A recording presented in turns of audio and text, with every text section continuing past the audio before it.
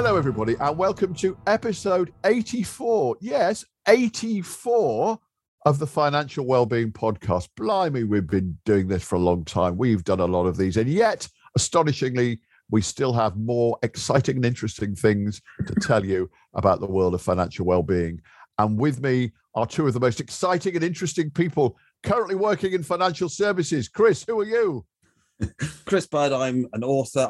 I've always struggled because I do a few different things. I've always struggled to know how to introduce myself at parties when, on the rare occasions we get to go to them these days. So today I'm going to define myself as Chris Budd, person who is having a 1.5-hour root canal operation at 1 o'clock today. That's the only thing that's in my head right at the minute, to be quite honest with you. Oh, fact. Well, I'm seeing you this evening, so God knows what state you're going to be in. Good luck is all I can say. Oh, my name's David Lloyd, by the way. I didn't introduce myself. Going now to the person who's, as I look at my Zoom screen, sitting just beneath me, like one of the teams on University Challenge. Tom Morris, who are you? Somebody who's only thinking of the young ones. You know, when they kick through the bottom. Exactly went through my head as well. Yeah. Who am I? Director and chartered financial planner over at Ovation Finance in Bristol. So come and have a chat if you're interested in all things financial planning and rugby, rugby and cricket and golf. That's me in a nutshell.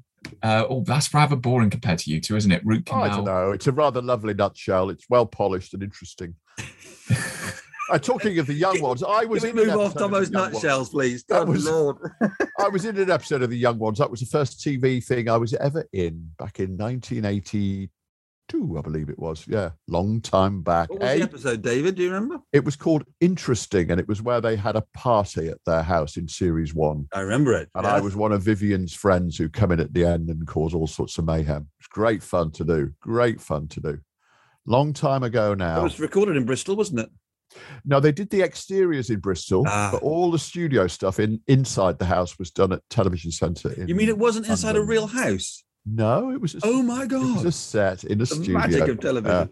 Well, it was. It was for me because it was my first experience of working on TV, and we recorded it live in front of an audience, and it was magical. It was absolutely amazing. I'll never forget it. And I did a few of those sitcoms through the 80s. Hello, Hello. I was in The New Statesman and one or two other things. And that combination of doing stuff for the camera, which ultimately is what it's all about, but actually at the same time having a live audience out there to generate the laughter and do all of that. It was brilliant, brilliant. Happy days. Anyway, enough of that. Let's move on to today's podcast. So what are we going to be talking about today, Chris? Today, David, this is it. This is the big one. This is the moment when all that we've been talking about for those 83 podcasts comes together in one beautiful moment. Today, I'm going to reveal the secret to happiness. Well, you can absolutely guarantee that after today's podcast, everybody here listening to this is going to know how to make themselves happy. Yes. Wow. That is a not immodest promise that he's Wish making. Me luck. Yeah. Well, I'm looking forward very much to finding out what that is. But before we do, there are, of course, many roads to happiness. And one of them is to make sure that we don't waste any money and that we look after our money carefully. And the expert at that, the master of meanness, the professor of parsimony, is none other than Tight-Ass Tomo. Now, every so often, I have to just remind people where this moniker came from. Tom Morris, our producer, many years ago at the start of the podcast, was out for lunch with Chris and another colleague, Ian, who used to be a producer on this show, lovely Ian Else. And they were going out to lunch. And Tomo said, "Don't worry, guys, this one's on me." Chris and Ian thought, "Oh, fantastic." You know, and Tom said, "May I recommend this particular dish on there?" It was a chicken thing, I seem to remember. And Chris and Ian looked at that and thought, "Oh, yeah, that looks really, really nice. Yeah, we'll have that. We'll have that." And so they had it, they enjoyed it, and Tom paid for it. And Chris and Ian thought, what a generous man Tomo is. What a lovely, lovely, kind-hearted, warm, generous man, which indeed, listeners, I have to tell you, he is. What they didn't know and subsequently realized was that Tom had a voucher for this particular meal, which meant that he got it for free. And so the legend of Tight-Ass Tomo was born. And now over many, many podcasts, he has come back to us and dispensed a gem, a pearl of mean wisdom. And before we ask him to give us today's, Chris, have you got anything for us? I'll come back before the Lord Mayor's show. You give him that belt and say, go on then, Chris, chuck one in, go on. Well, actually, David, I'm going to give a Titus Tomo tip based upon what you've just been talking about, because something that I've done in the past is I like to give tickets for presents. We know that experiences give. I thought you meant parking tickets. Get off my drive. we know that experiences gives greater well-being than stuff, right? So rather than buying somebody a Christmas or birthday present of something that they don't really need and will forget about after a few weeks, buy them a ticket to something that maybe you go along with them too, and you'll have a shared experience, social relation, great stuff. Wow. Well, one thing I did a couple of years ago is I got my wife tickets to see the recording of Not Going Out, the TV show, which are free. Didn't tell her that bit, obviously. But if you go on to just Google BBC tickets, there's a section of the website. I'm looking at it right now. You can get free tickets to see recordings of things like The Infinite Monkey Cage, The Anatomy of Kindness. Looks interesting. On the 2nd of March, results of a mass survey examining public attitudes to kindness. You can go and see that being recorded. The Now Show, all sorts of things. Maureen Lipman's show is coming up. Loads of things that you can get free tickets for. So, I mean, the giving them as a present, a bit of a joke, but genuinely, it's a really great evening out. You've got to be a bit patient, you've got a bit of queuing and stuff, but you end up seeing a show being recorded and being part of the audience. So bbc.co.uk, shows and tours /shows. It's a really fun thing to do. Amazing. Yeah, highly recommended. I tried to get tickets to go and see the Jules Holland show being recorded. They recorded at a studio in Maidstone. Yeah. Very, very difficult to get hold of those. You've got to be quick sometimes. Yeah. Right, okay. Tomo, what have you got, mate? I've got what I think is a gem of a tip, but I guess I'll let you guys be the judge of this. So it turns out, and Chris will not be at all surprised by this, that, you know, when you're using your browser and you're on Google and you're searching stuff, well, guess what? All those cookies and everything, advertisers use them. People who are selling you stuff know that you're looking for something. And all of a sudden, you know, you get a couple of days later, you have a pop-up going, oh, why don't you buy this? Well, number one, you know, it's quite good to not have that pop-up because you're always tempted to buy it. But another thing is also, if it knows that you're looking for something and might want it, they may increase the price. If we think of looking for holidays and searching for holidays as an example, or flights, if they know people are searching for that, they know it might be in demand, they might increase the price based on that. So I'm told. I'm not at all surprised there's some actions and activity like that going on in the background. So how can you get over that? Well, it turns out, and I can't believe I've only just come across this, so I'm sure many people listening go, you prat Tom, I've known about this for years. But I use Google Chrome quite often, and there's 3 little dots on the right-hand side. And if you press them, you can go into, and there's something that says new incognito window. So incognito mode, no cookies. Your browser history isn't recorded somewhere. It doesn't remember the websites you visit or the information you put into forms, etc. So the idea is next time you're looking for a holiday, perhaps use that, and they won't be able to track that that's a popular holiday that's being searched. Wow, that's a great tip. Now, I never knew about that. Of course, it begs the question, why is that just not standard? Well, it's the same reason, David, why when you go onto a website it says, do you accept the cookies? You've been on that website 58 times before. We can put men on the moon. We can have a phone that can track within an inch of where you're standing. But my browser can't seem to remember that I don't want to accept all the cookies. One might suspect it was deliberate. Yeah, it could almost be that they're trying to make money out of us. Who knew? Yeah, that's a great tip, Tomo. Thanks for that. Right, let's move on then to the next in our regular features, No Shizzle Sherlock, in which we listen to the words of wisdom from a financial or investment guru and wonder whether this indeed insightful and meaningful advice or whether it is arriving on the fast train from obvious land. So, Chris, what's today's inspirational investment insight? Today, David, we're going to quote Phil Town, a hedge fund manager in America and author of several books about investing. He's got a website called Rule 1 Investing, and this is his big investment tip. Are we ready? Rule 1, don't lose money. Rule 2, already breaking his own name of his website, but anyway, Rule 2, don't forget rule number 1. So his big investment tip is don't lose money. Well, that seems eminently sensible. And I'd say it seems a strong contender for no shizzle Sherlock. But if your objective in investing was just to not lose money, wouldn't it mean you could simply leave all your money in the bank or tucked away under a mattress? If only it was that simple, David. And when we do that, we forget about the little silent stalker in the background, something that's not very silent at the moment that we're seeing plastered all over the news, inflation. So if your money is in the bank account, earning very little interest, it's certainly not keeping up with the pace of inflation, year on year, you're actually losing money because you can't buy the same amount of goods with that amount that's in the bank. You're losing the purchasing power. So just sticking it in the bank, you are in fact losing money in real terms because of the effect of inflation.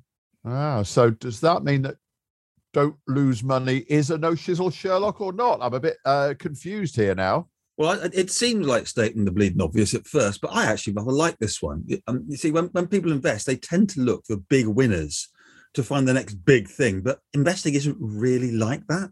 Well, if only we had an investment expert, somebody that perhaps knew the market, was an expert. Tomo, do you know anyone that might know the answer to this question? Do you know what, funny enough, I'm just picking up the phone to give a call to somebody who might. I'd like to think I know a little bit.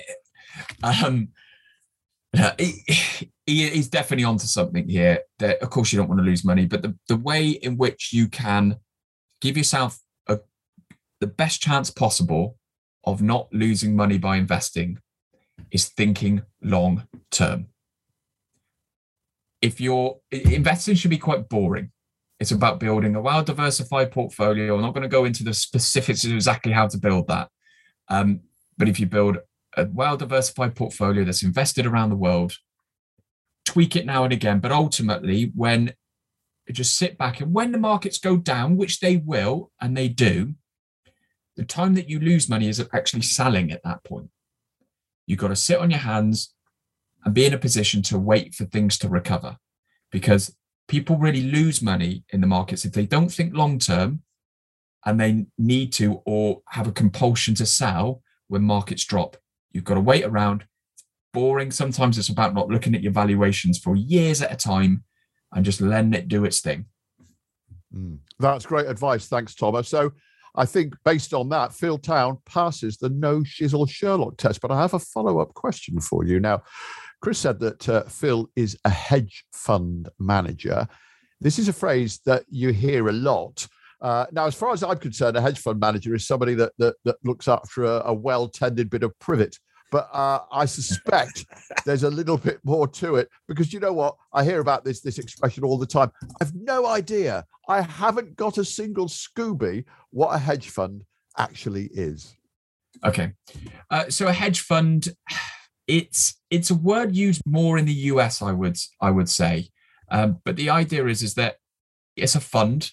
And the idea is a fund that there is a big pool of money in there, and there is somebody managing it, hedge fund manager in this instance, and they might do quirky types of investments that mean that they're trying their best to never lose money. Hence, this guy's never lose money, and they do fancy little trickery in the background.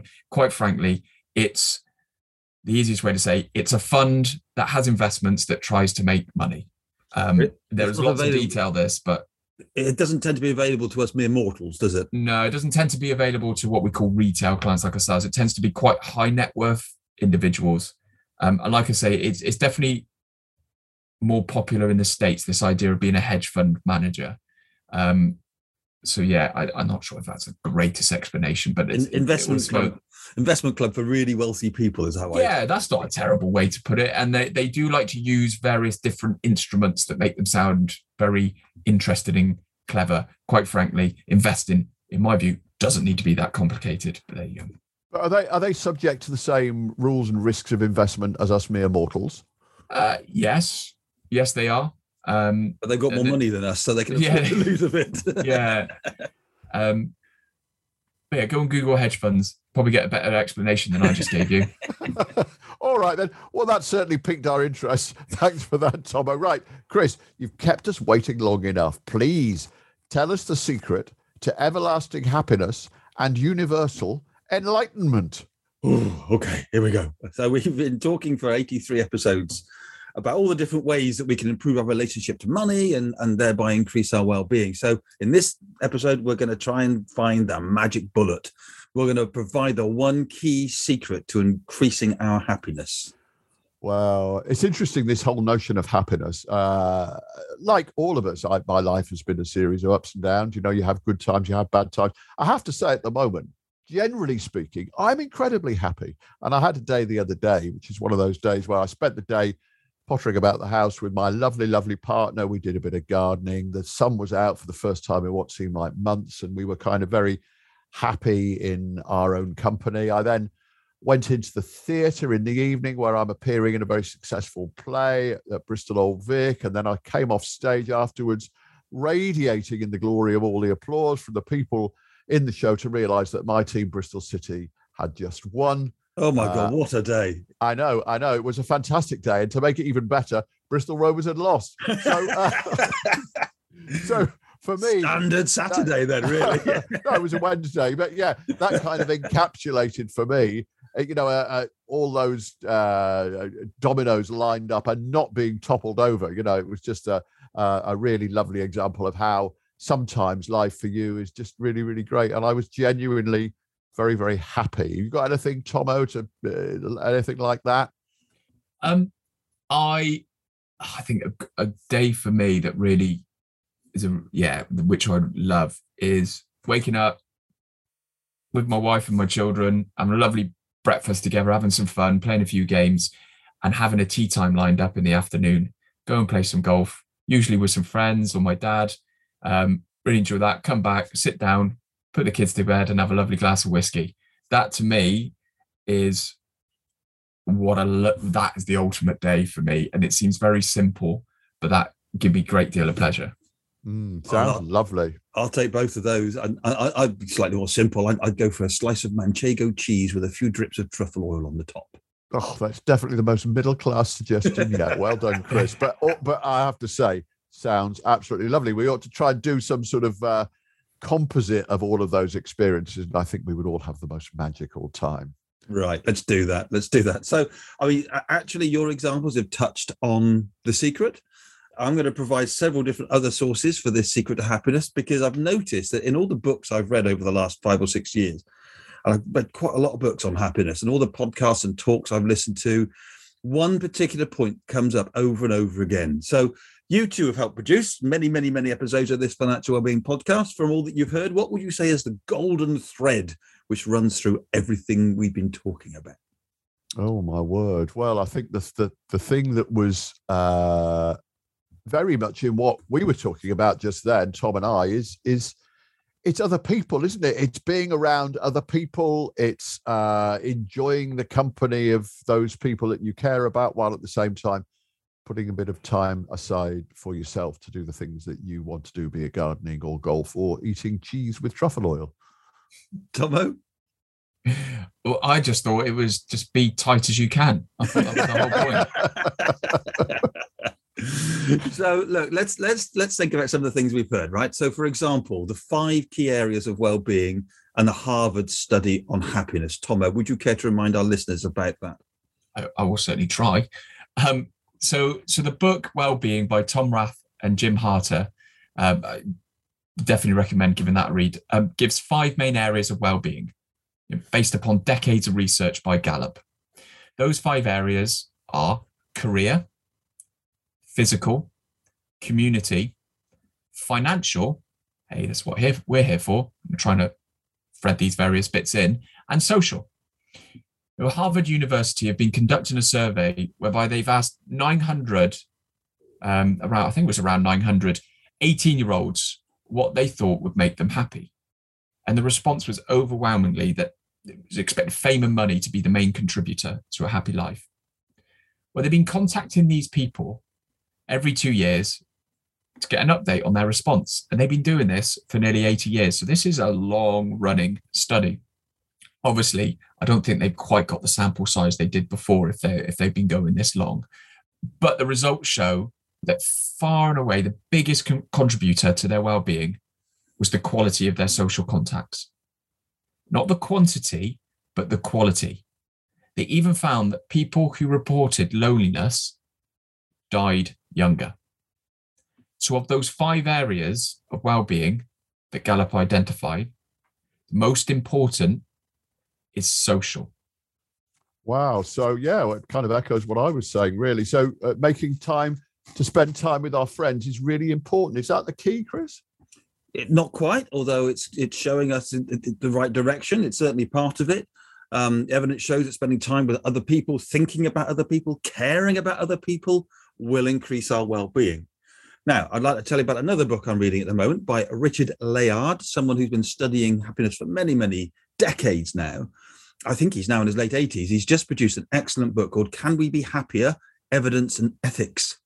And in this book, he provides a really compelling, incontrovertible argument, I'd say, that we all have a duty to make a happy society, which is quite a strong statement. We have a duty to make a happy society. And he, based on many decades of research, breaks this down into 3 parts. Number 1, that society should be judged by their levels of happiness, not, as we have at the moment, by economic growth, by gross domestic product, GDP. It should be levels of happiness. The work of an organization called Centre for Thriving Places is very much at the heart of that. If anybody's interested in looking them up, fascinating organization. Secondly, as individuals, we should try and make as much happiness as we can and derive as much of our own happiness from increasing the happiness of others. And thirdly, that policymakers, the government, should target policies that increase happiness and or reduce misery. Wow, well, that's kind of really interesting. We talked in a previous podcast with your interview with Neil Beige about how social media can create unhappiness, really, and how it is possible for us to curate our social media experience to make sure that it is a place in which we can prosper and thrive and not get dragged into nasty arguments with people. Is that perhaps an example of this sort of thing about how we need to actually positively go out there and try and make changes in our lives that focus on happiness and not misery? Yeah, I think it's that duty. I think that's a great line to think of. We have a duty to make others happy. I think that's a really nice approach. It's a frame of mind, isn't it? So that's Richard Layard and his public policy approach to increasing the well-being of others. And I've got a third piece of evidence. It comes from a man who you might say has been behind a lot of the research and thinking about happiness over much of the second part of the last century. I don't mention him too often because, to be honest, I worry that people might think he's a bit far out and we might lose some people. You've been reading David Icke's books again, haven't you? Didn't David Icke once do a talk that lasted 7 hours without pause? Off the top of his head. Amazing. I'm not sure I'd be very interested in content, but I admire the constitution to do it. Anyway, no, not David Icke. I've been realizing recently that if you imagine there's a church hall, right, or a school hall, and on one side of the disco is all of the academics and theologians thinking about happiness and doing research, brilliant people like Elizabeth Dunn in Canada doing research on happiness and producing white papers and all. On the other side of the hall, there's a group of Buddhists going, yeah, we've been saying this for 2,500 years, guys. Because everything that I keep reading ends up back to kind of basic Buddhist philosophies. So it's the Dalai Lama. I watched a webinar with the Dalai Lama, and I also have read several books of his, including the most extraordinary book I've ever read called The Book of Joy, a conversation between him and Desmond Tutu, which I recommend to everybody. So his secret to happiness is twofold. Firstly, he explains that happiness comes from within. Now, we talked about that recently, didn't we?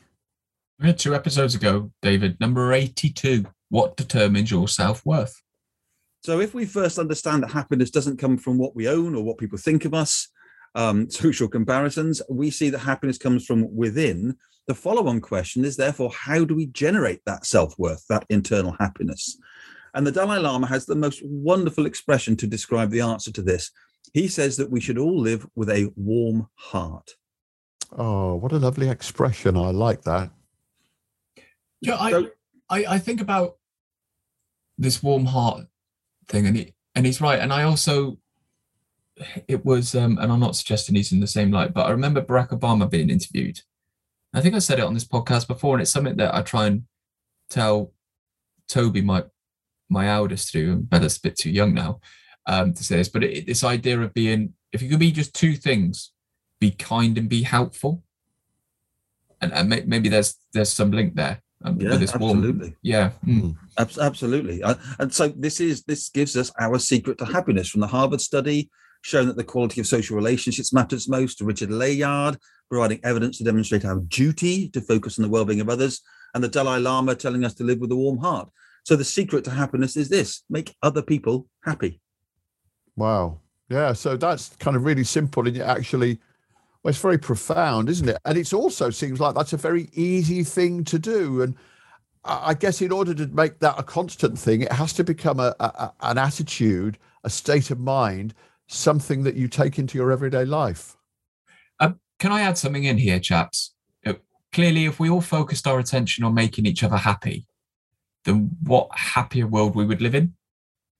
But given that I'm a chartered financial planner on this show, I wonder if and it's called the Financial Wellbeing podcast, I wonder if we might just finish up wondering how people might be able to bring that attitude into their finances.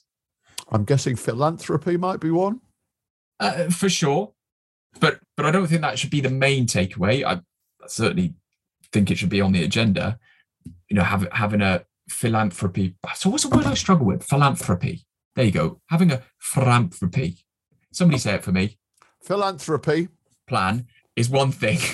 Having a warm heart feels a bit closer to the point.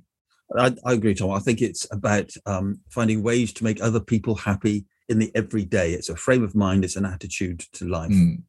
So one of the big things I do with clients and what we plan around is the idea of objectives, of motivations. You know, what makes you tick?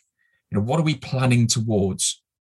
And perhaps if we made sure that included this warm heart idea, or having a positive impact on other people and making them happier within our objectives that are in a financial plan, that if we built this longer term financial plan towards that being a thing in your life and being able to fund that, I think that could have an incredibly positive element to any planning that you do.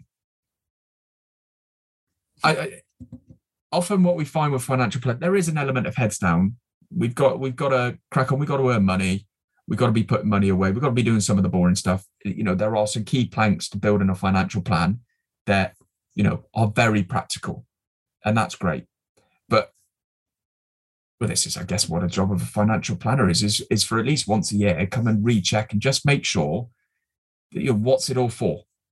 Is it to align to these things that are going to make us potentially happier? And in this instance, what we're talking about, aligned to having good social connections. So yeah, if you're thinking about your plan, try not to think purely in a financial aspect. Try and think about these other things and making sure that you are thinking about them when you're thinking about how you're spending your money and what you're saving for. So on that practical point of view with a financial plan, if you're able to actually build one, put in some of those key, as I said, the practical financial elements that you'd need to put in, saving and making sure that you've put enough away. Once you do that exercise, I've found on so many occasions where clients actually realize they're going to be financially okay. And it gives them that peace of mind to actually start to explore more about actually how can I make my money and my time and my resource work in a positive way to the people around me. So, you know, sometimes just building a financial plan and knowing you're going to be okay and getting that peace of mind will enable you to actually think about other people. And although we're doing it to improve our own well-being, sometimes we struggle to think about other people in those relationships because we're worried about our own financial situation. So even going through a financial plan might give you more headspace to think about this sort of stuff. I've just been writing an article write a monthly column for an industry paper called The Professional Advisor. And the latest one I'm working on is called 3 Steps to Happiness. Very easy. What you do is you start on step 2, which is to understand that happiness comes from within. Step 3 is be kind to others. And then you can start on step 1, which is having a financial plan which clears your head to be able to think of those things. Excellent. I'll end with a little story, if I may. As I previously mentioned, appearing in this play in Bristol at the moment, I park in the same car park every night, council car park. And when I come back to pay for my ticket, there's a homeless person sitting by the pay station, clearly hoping that that's a point when people have got their money out. And so for the last 3 nights, I never carry cash now. Everything is, my money's on my phone. And so the last couple of times, I'd rather uncomfortably thought, I'll just ignore him. He's just sitting there. He's not bothering me. He's not hassling me. He's just there. And then last night, I just thought, I've got to speak to this guy. I said, look, I'm really sorry. I'd like to help you out, but I don't have any money. I don't have any cash on me. I just don't carry cash anymore. He said, yeah, that's the situation these days. A lot of people don't have cash. He said, but you know what? I'm really, really grateful to you for stopping and having a chat with me and explaining that to me. So we had a little chat. And then I got in my car and drove back. And I think in some small way, I showed him some kindness that hopefully made him feel for that nanosecond a little bit better. But I tell you what I'm going to do tonight. I'm going to go to the cash machine and make sure I've got some cash to give him when I go and park my car. Anyway. David, just one final thought on that. A great story. One of the things that now the cat's out the bag, and I mentioned the Dalai Lama, I'm going to mention him again. One of the things that he talks about is that showing kindness to others is actually can be seen as quite a selfish thing in a good way, because being kind to others is how you get internal self-worth, is how you get personal kindness and personal joy. Compassion is the word, that very Buddhist word. So actually, that's another way to think of it, is to say being nice to other people is actually also being nice to myself. Well, that's true, because unlike the 2 previous times, I didn't drive away from the car park going, oh, God, I really wish I could have done something like that, man. I went away going, oh, okay. I just had a real moment of, feeling happier about myself. So, yeah, I'm not saying you have to give money to people on the street. I know that's a huge area of contention, but that's just an example of a little interaction that made me feel better about myself. Right. Hopefully then you'll all glean something from that. Hopefully Chris, the Buddhist master, has now shown you the route to happiness, and Tomo has been able to explain how you can equate that to your financial well-being. And I hope that you've got enough from this to make you think, I'll listen to another one of these next time we reconvene for another one in our series of financial well-being podcasts. If you want to be notified of upcoming podcasts, make sure you click the subscribe button. For more information on the topics discussed in today's podcast and to purchase a copy of the Financial Wellbeing book, please visit www.financialwell-being.co.uk. We'd love to hear your thoughts and ideas on financial well-being. You can send us an email at contact@financialwell-being.co.uk. You can follow us on Twitter @FinWellbeing. Chris is Ovation Chris, and David is @Dave_Backwell. This has been an Ovation Finance production. Thanks for listening to the Financial Wellbeing Podcast. More interesting than you might think.